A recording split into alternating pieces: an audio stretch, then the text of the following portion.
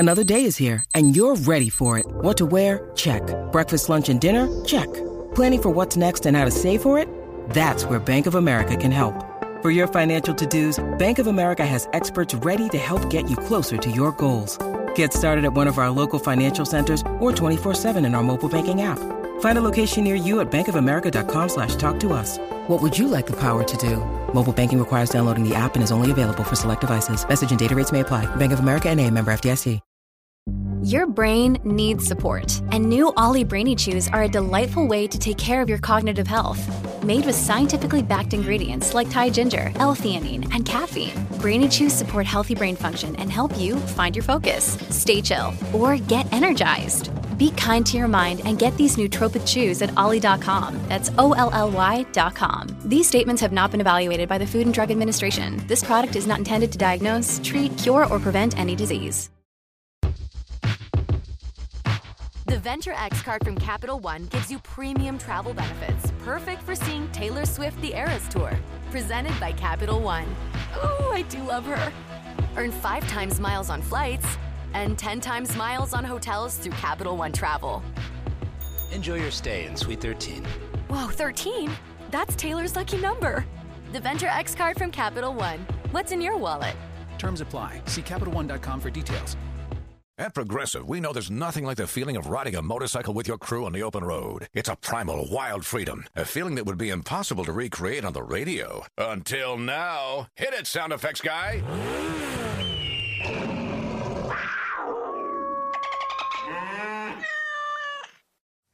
No.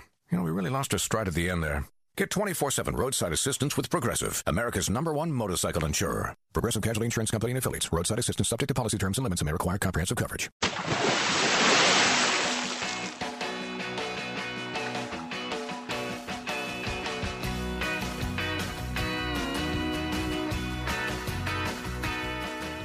Hey everybody, thanks for tuning in to Deep Dive, the All Music Books podcast where we speak with authors of music books, bios, history, criticism, cultural takes, and everything in between. I'm your host, Steve J. Today's guest is Robert Duncan, who's written a novel called Loudmouth. It's a great read, a lot of fun. Welcome, Robert. Hey, Stephen. Nice to be here. As I said, this book is a little different in that it is a novel. It is your story, but it's told through a character. Is that a fair take? Yeah, that is a fair take, and I can tell you why if anybody's interested. Oh, I'm sure they are. I've been working in the music business and the creative business for my whole life. By the nature of that, there's a lot of memory loss, and I'm about flow, and I didn't want to have to be looking over my shoulder at the facts. I thought, well, I'm going to tell it as I remember it. And in order to just completely liberate myself, I decided, okay, I'm going to change the names of people. I'm going to call this a novel. So I won't have to worry about anybody going, well, that wasn't exactly how it went. Yeah, there's a couple of great quotes on your website about the book. One of them is your solemn guarantee.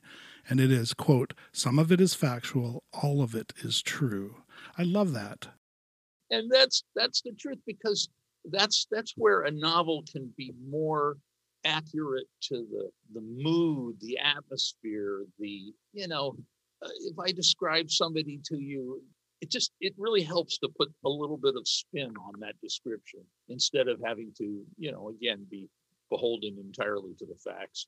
Plus, being beholden to the facts means you got to go do research. I'd have to go do research on my own life. I don't want to do research. I want to write. Well, Write You Did, again, on your website, the book is called, quote, a rock and roll coming-of-age novel about sex, drugs, attempted murder, successful arson, love, hate, faith, fraud, family, Springsteen, The Clash, The Stones, Cream Magazine, Lester Bangs, the 70s, New York, Detroit, Memphis, and Buck Teeth. Did I miss anything? No, there was a lot more in there, but I remember all the editors of publishing houses were like, well, how would you summarize this thing in a few words? They all want, Almost Famous meets Sergeant Pepper's. And I struggled to come up with anything. And I thought, well, really, that's because it's about a million things. And it's about chaos, and it's about randomness of life.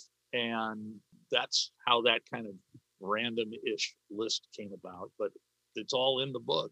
Yeah, and it's a fascinating story, and we'll talk about your musical life. But I remember when I was, reaching out to you at first, and I asked because we generally don't do fiction, and you said this isn't fiction, and you actually put it a little bit akin to On the Road, which I thought was very much a good analogy trying to explain it to somebody. It's definitely a coming of age story based in music and all the shit that young men and teenagers and musicians and writers go through.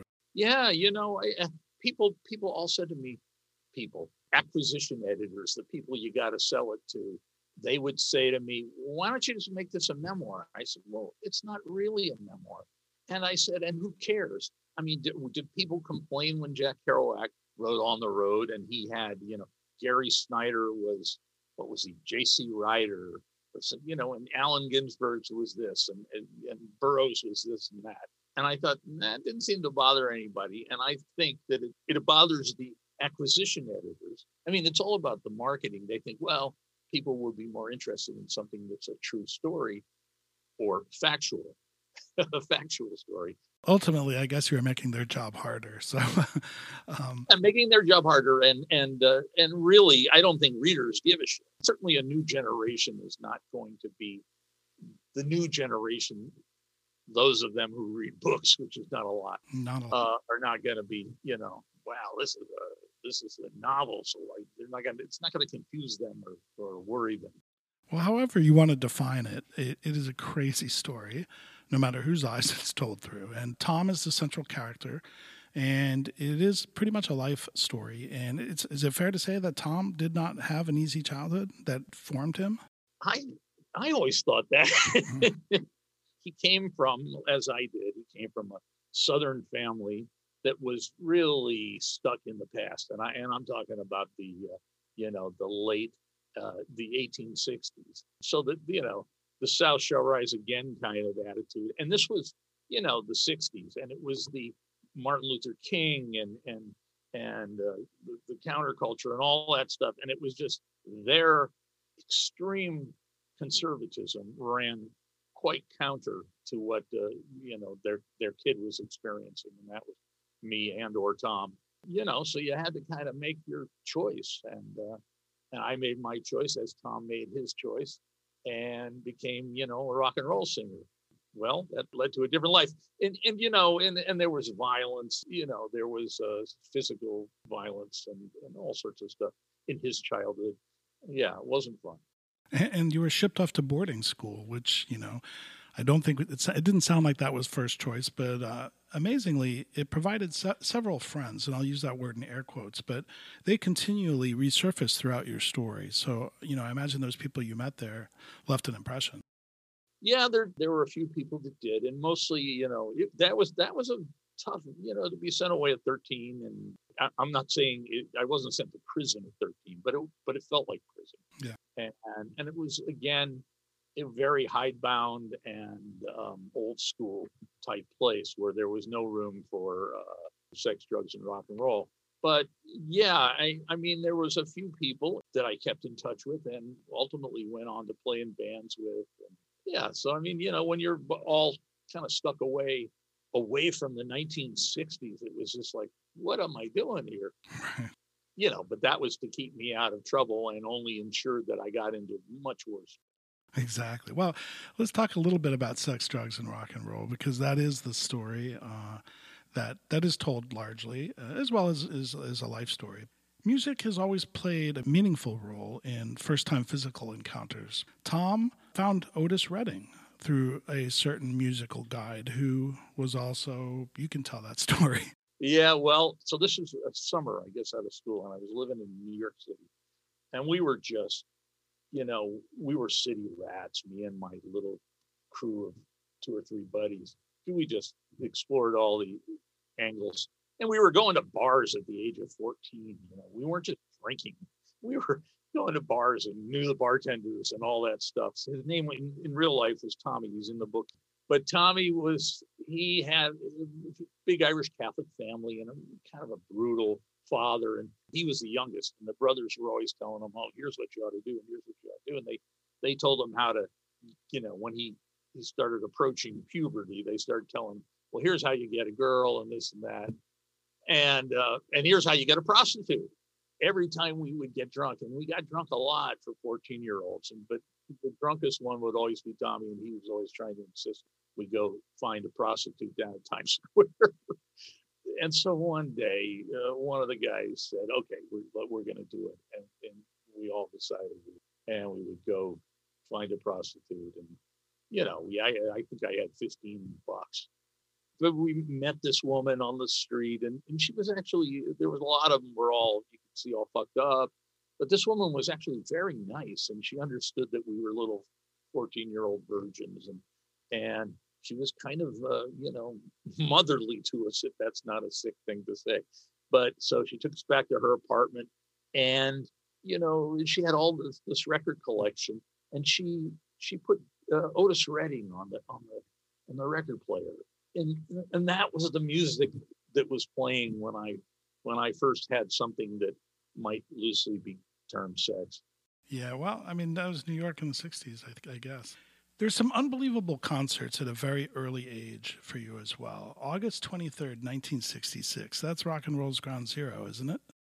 Well, it was, the Beatles were the godhead. They really were. I mean, if you lived through that era, that was it. And the idea of seeing the Beatles, as I did on that day at Shea Stadium in New York, it's still kind of mind-blowing. I think today when I tell young people about it, it just means, oh, that guy's really old.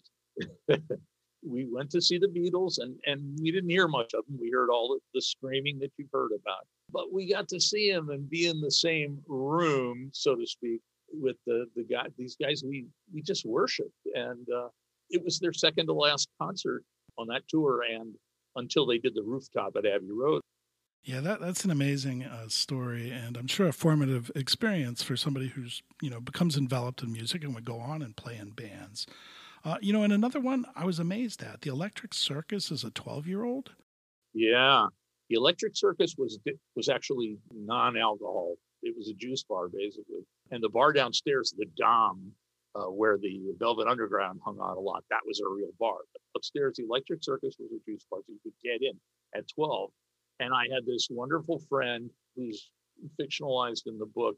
We went to see Sly and the Family Stone at the Electric Circus. It was their first time playing New York.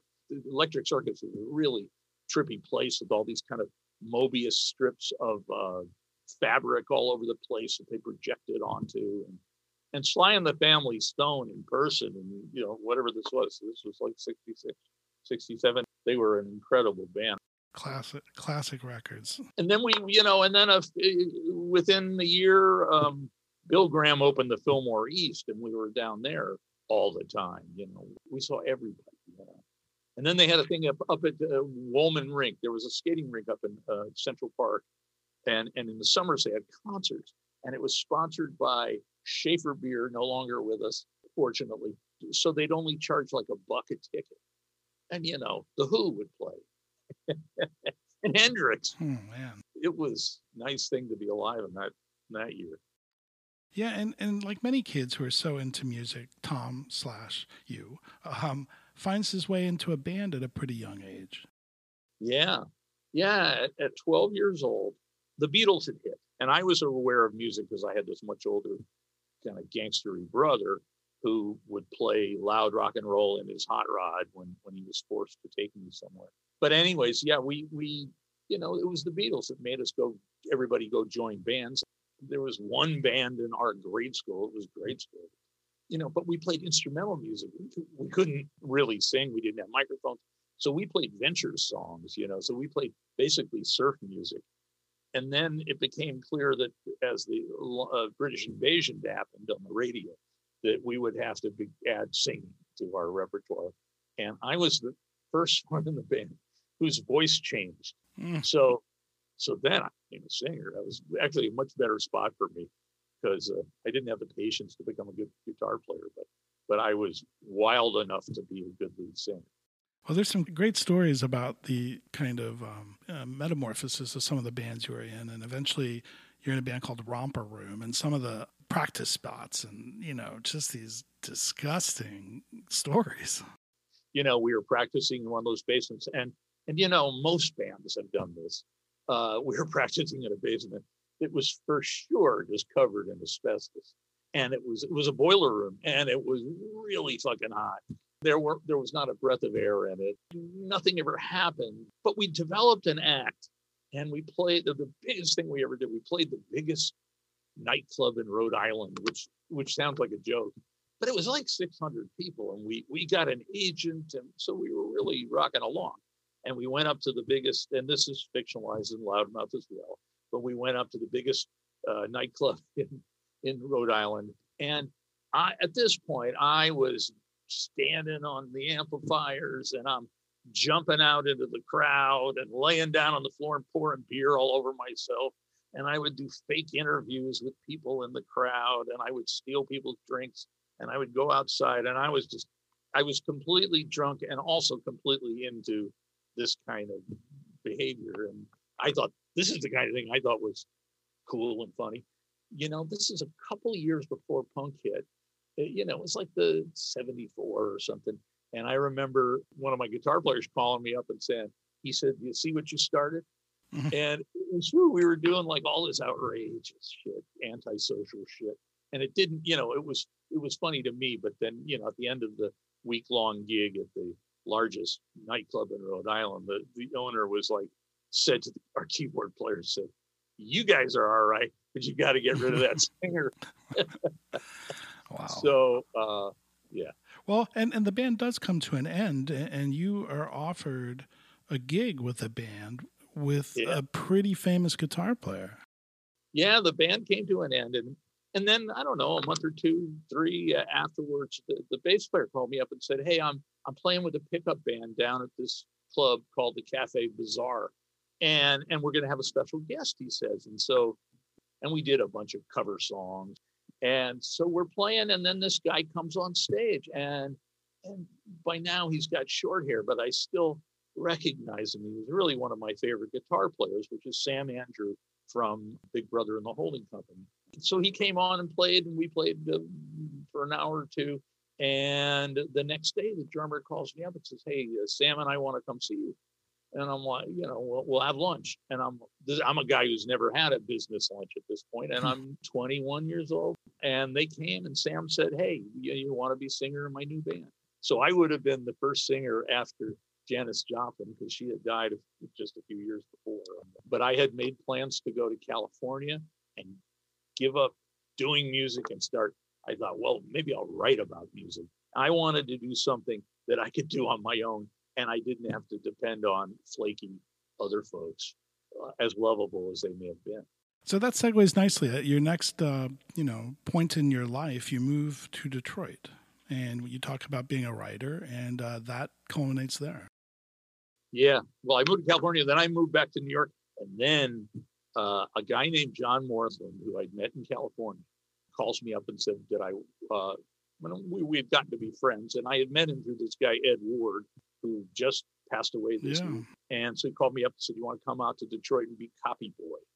And I'm like, I'm sleeping on my friend's couch and not making any money. I'm like, yeah, I'm coming. And it was January, and it was cold, and it was dark. And John Morthland and Lester Bangs in Lester's red Camaro picked me up at the airport, and we all went and got drunk. And then I spent an amazing year and a half there at Cream that seemed to have crammed a lifetime of experiences. And eventually went from being copy boy to being managing editor. And how that had happened was basically Lester Bangs, who was a wonderful guy and a great friend and also a giant pain in the ass, basically drive them away. And eventually the publisher came to me and said, "Hey, how would you like to be editor?" And that's how that happened. And it worked. It worked great.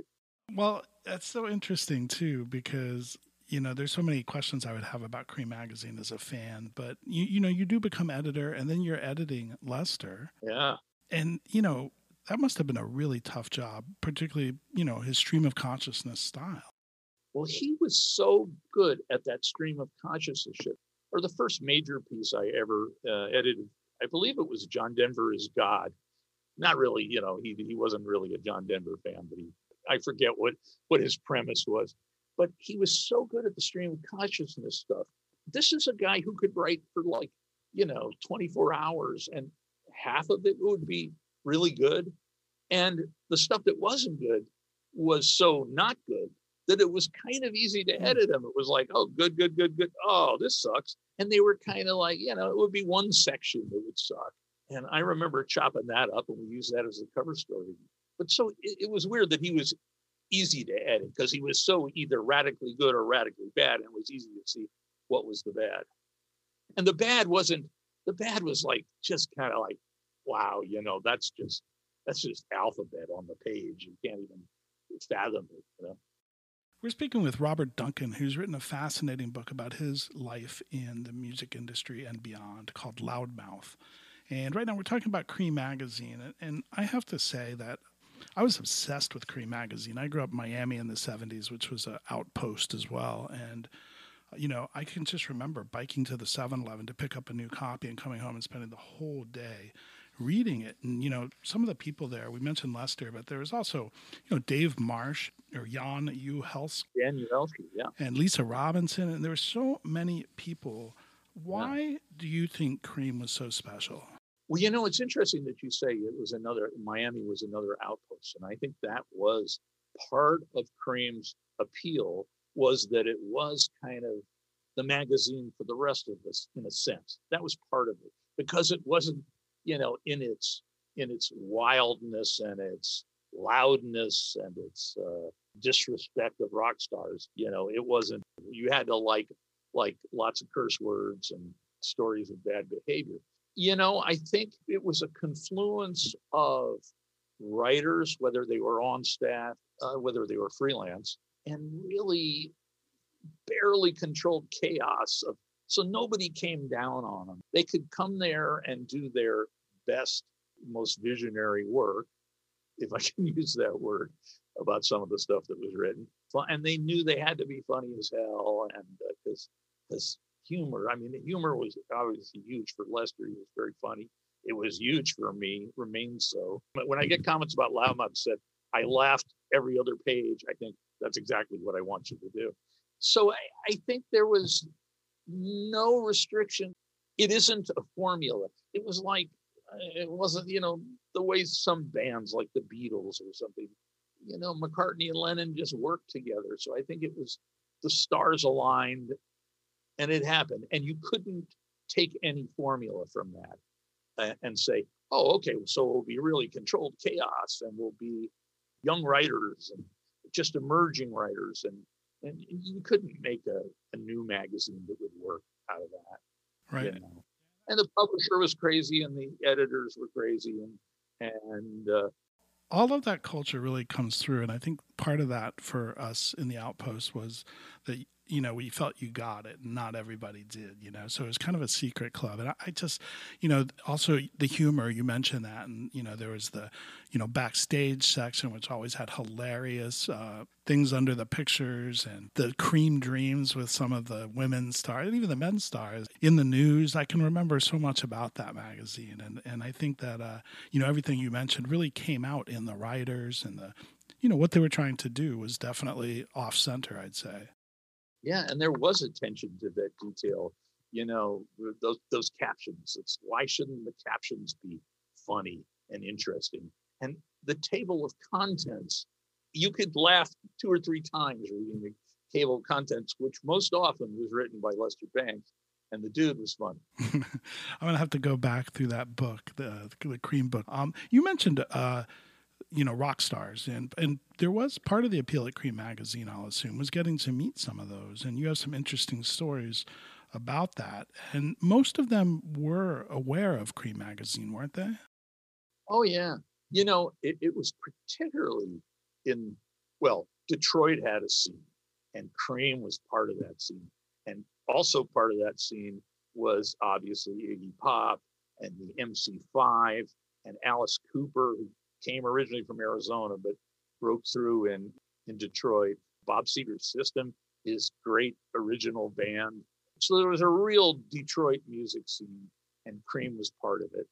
And so obviously they all knew Cream, but that that influence, resonated out into the Midwest. And I always found that there was a particular audience in the Midwest for Cream and its the bands, so bands like REO Speedwagon. They were giant in the Midwest, and Cream would cover them. Rolling Stone wouldn't cover them, or not the same way. Well, you could tell us about riding on Keith and Ronnie Wood's private plane. That's a hell of a story. Oh, that was funny. When you say private plane, imagine, it's a Gulfstream, 8 seats or something. I was supposed to interview Ronnie Wood. He and Keith had a side project called the New Barbarians while the Stones were on some hiatus. And so I got assigned by Cream to go do a story on it. I remember, so I went to a hotel in New York. I was in the limo with Stanley Clarke. It was quite fun. We were driving over the river to New Jersey, where the executive airport is, where all the rich guys park their private planes. And we drive out onto the tarmac right next to this plane. The plane was not a little Gulfstream. It was like a 727. It was a big commercial jetliner. Get out of the limo, you go up the stairs. It was just such a scene. And when you get in the plane, the front of the plane was like a British pub, and it had kind of tartan rugs and leather chairs.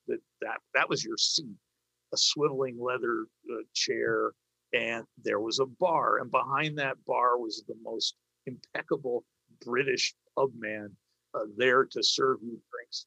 It was just a fantastic experience in the cocoon of rock stardom.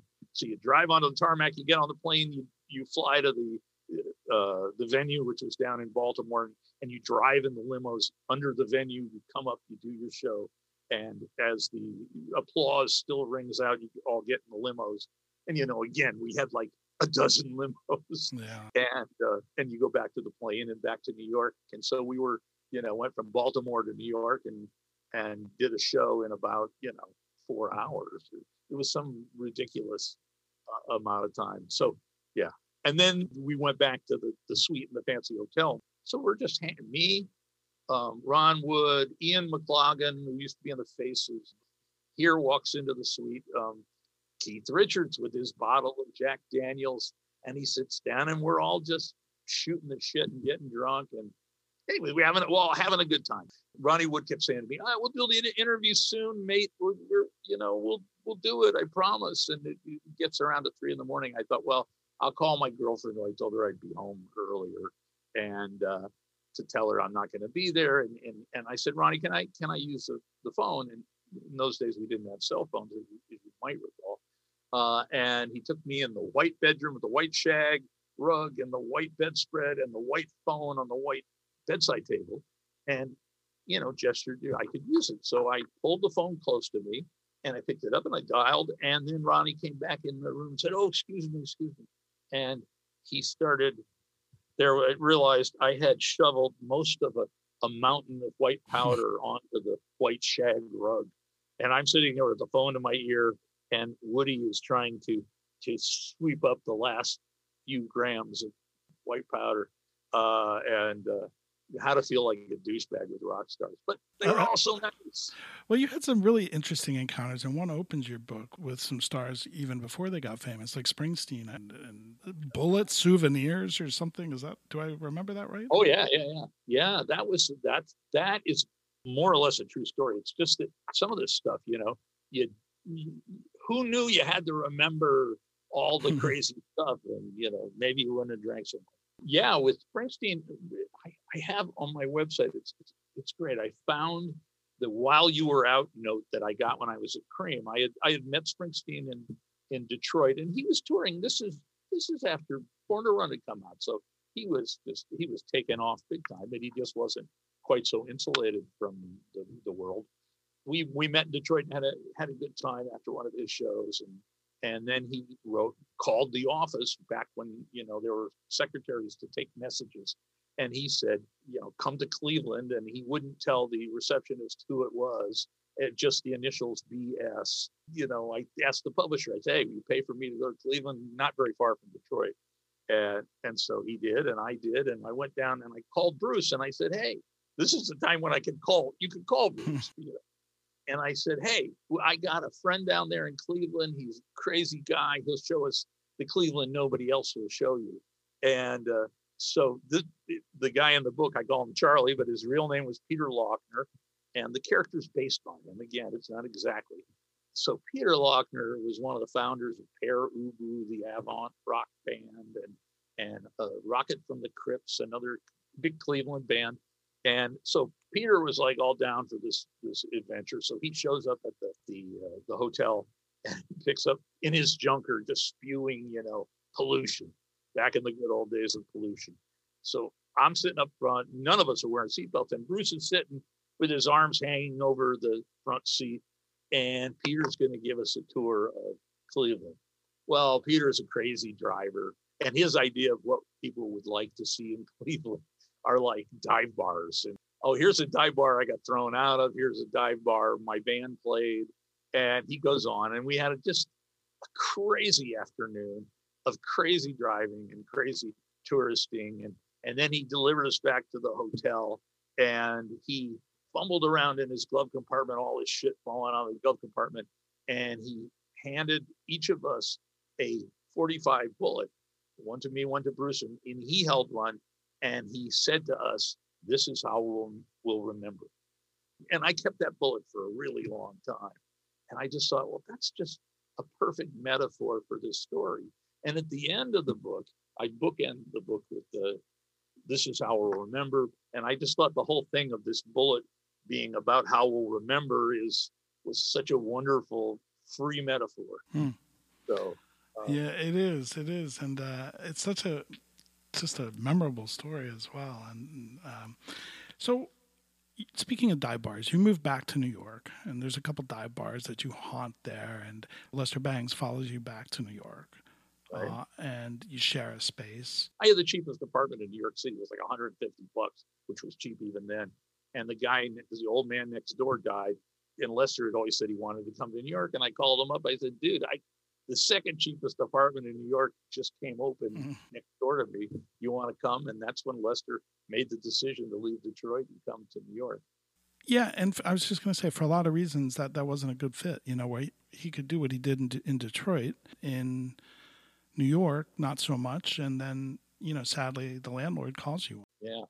Yeah. The landlord knocked on my door and said, oh, I think there's something wrong with Lester. We lived on the 5th floor. It was a walk up. Lester kind of had a way of falling upstairs. I never heard him fall down that I recall, but he would kind of fall upstairs. It was kind of a cartoonish thing.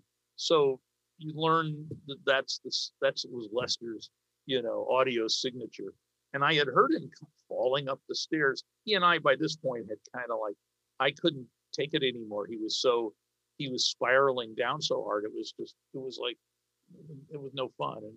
But so he was falling up the stairs, and then, within 5 or 10 minutes, the landlord's knocking on my door and says there's something wrong with Lester. And I go in, and Lester was dead on his couch. It was quite a traumatic scene, Cops showed up. We called the cops, and one of the cops left, and the other one that was assigned to stay until the coroner's department came said, do you mind if I look around at these records? Because all around on the walls and on the floors and everywhere were records.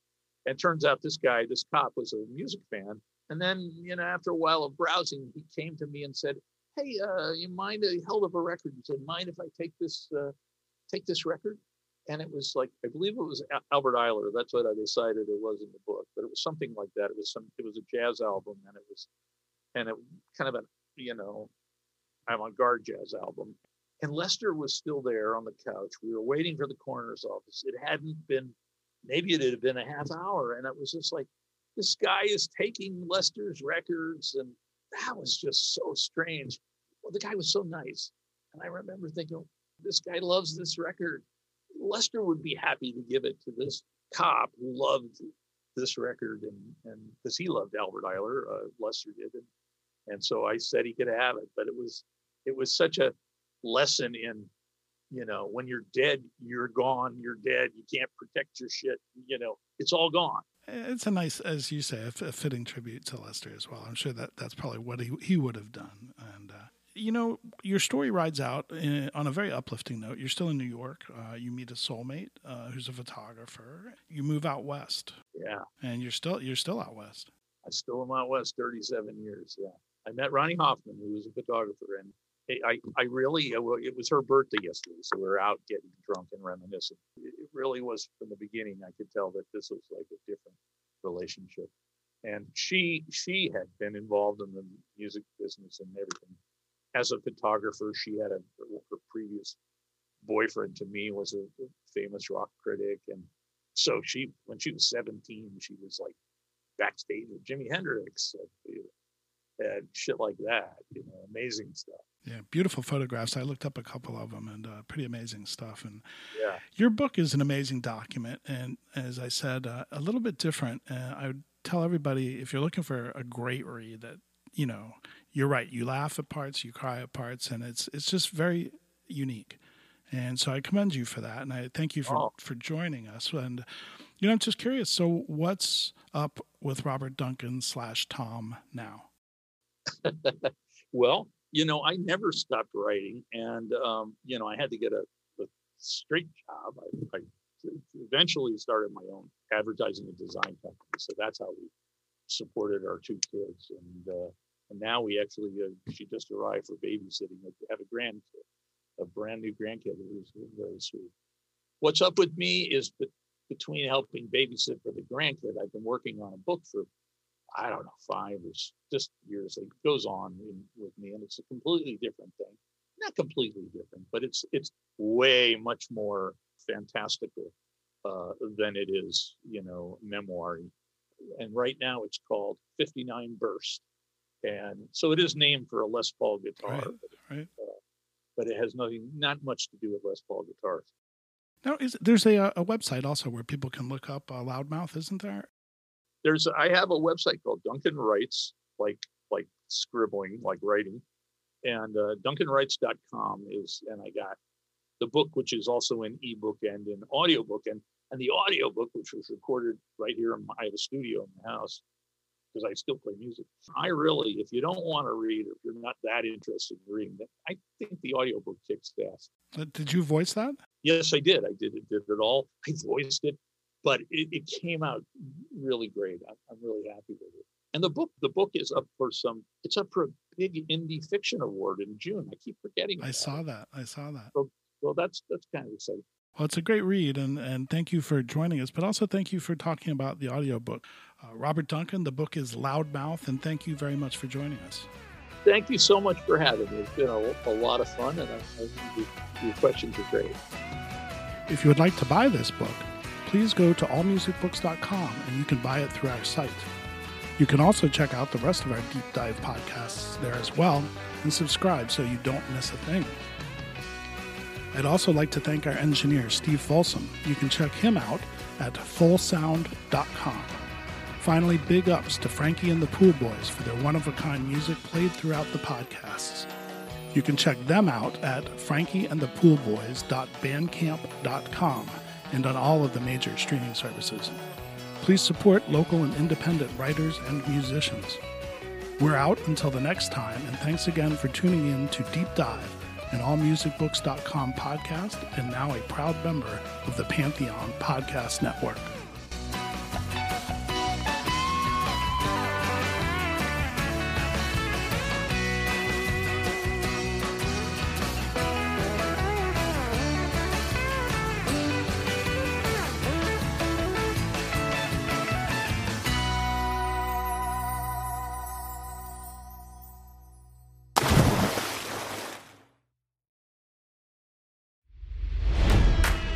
It's NFL draft season, and that means it's time to start thinking about fantasy football. FantasyPoints.com features industry-leading experts and prognosticators using proprietary hand-charted data to help you score more fantasy points. FantasyPoints.com is the place to go for whatever kind of fantasy football you play. Whether you play fantasy football, daily fantasy sports, or do a little bit of everything, Fantasy Points has the meticulously researched content to guide you to victory. And why wait for the fall? Fantasy Points also covers the new spring football league, the UFL. Join the guru, John Hansen, Scott Barrett, Joe Dolan, and other massive names in the fantasy football universe with an exclusive offer. Use code Pantheon for 15% off any Fantasy Points package, including the all-in package, with access to every article, tool, and data nugget that Fantasy Points has to offer. That's fantasypoints.com and code Pantheon for 15% off at Fantasy Points. Fantasypoints.com, code Pantheon. Score more fantasy points.